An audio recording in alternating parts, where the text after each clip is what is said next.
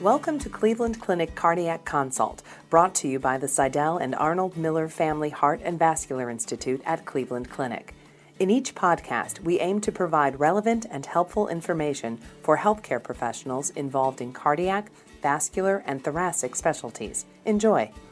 Hello, my name is Luke Laffin, and I'm a preventive cardiologist here in the Section of Preventive Cardiology at the Cleveland Clinic.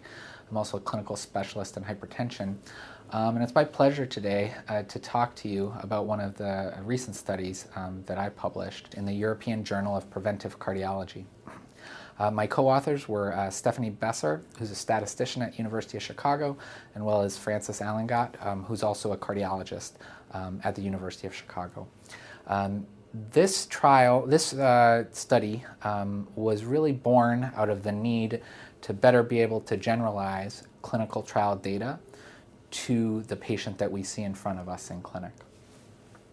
Oftentimes, the population that's enrolled in a clinical trial is relatively homogeneous, meaning that they look pretty similar to each other, and patients that we see in clinic may not necessarily fit the inclusion criteria of a trial.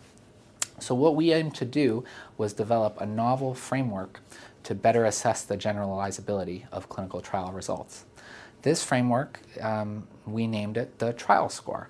And essentially what it does was say that if you have a trial score of 0, you are exactly the average patient enrolled in that trial. And then spanning out from there, we defined zones of data. So any patients with a trial score from the 0, so exactly average patient, to the 90th percentile of trial scores, we define that as the data-rich zone. Any patients from the 90th to 97.5 percentile of a trial score were in the data-limited zone. And then finally, anybody with a trial score greater than the 97.5 percentile, we define that as the data-free zone.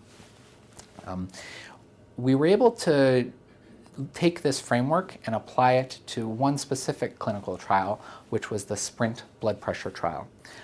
This was a NIH-funded trial looking at whether intensive blood pressure control is better than standard blood pressure control in a patient population at high risk of cardiovascular disease but without diabetes. The results of that trial showed that lower blood pressure is better in terms of reducing cardiovascular events and overall death. So what we did was we said the average patient in the SPRINT trial has a trial score of 0. Then we were able to look at the distribution of trial scores of individual patients enrolled in the trial. And the way we calculate a trial score is based not on inclusion and exclusion criteria, but instead based on a patient's baseline characteristics. So we chose 6 baseline characteristics that are relatively available for all patients that we see in clinic, including age, systolic blood pressure, blood glucose, serum creatinine, and non-HDL cholesterol, and BMI. And from there, we created this score. Now, we were able to then take a population from the NHANES database to better assess, well, how many patients from just a general population cohort like NHANES would actually be in SPRINT's data-rich, data-limited, and data-free zones. And what we found was that a significant percentage of NHANES participants were in SPRINT's data-rich zone if we didn't include those patients with diabetes, about 75 to 80%. The remainder were in this data-limited or data-free zone.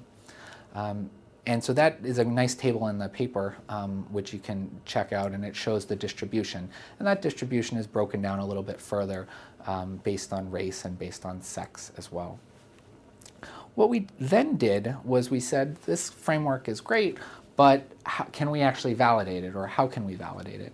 So we were able to access data from a trial that was very similar to SPRINT called the ACCORD blood pressure trial. It was released or published a couple years before SPRINT, and it was looking at exactly the same thing, whether strict blood pressure control was better than standard blood pressure control, but this time in a patient population that included diabetics. You had to have diabetes to actually get in the study. There's been numerous criticisms of this trial in that it was underpowered to actually show any benefit.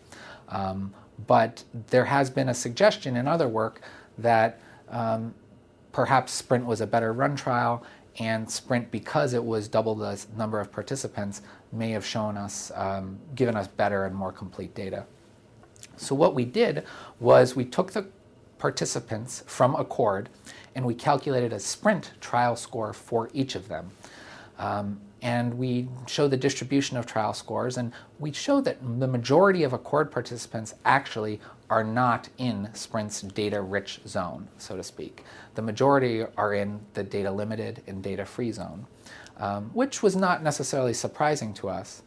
But then we took it one step further and said, let's look at the event rates between patients in SPRINT versus patients in ACCORD that are in SPRINT's data-rich zone. And what we found that event rates throughout the trial were actually identical. There was no statistical difference between the two. However, when we compared the event rates of SPRINT to those patients in ACCORD that had SPRINT trial scores that were in the data-limited and data-free zones, we saw that they were significantly different event rates, suggesting that yes, the trial score can be used to say that these patients in ACCORD were very similar to the patients enrolled in SPRINT and thus had similar outcomes. So where does this leave us? Well, the real question is, how can we apply such a framework in everyday practice? And the framework is by no means perfect at this point, and we're continuing to make changes to better include and better adjust for certain baseline characteristics. However, I think it really has the possibility to be used either via an app on the phone or populated in the electronic medical record to help make physicians have a conversation with their patients about the applicability, not just of the SPRINT blood pressure trial, but we could use it in other trials in cardiology and in medicine in general to see how far someone is away from that average patient and how representative a clinical trial is of the patient in front of us in clinic. Thank you very much for your time. Thank you for listening. We hope you enjoyed the podcast. We welcome your comments and feedback. Please contact us at heart@ccf.org. Like what you heard? Please subscribe and share the link on iTunes.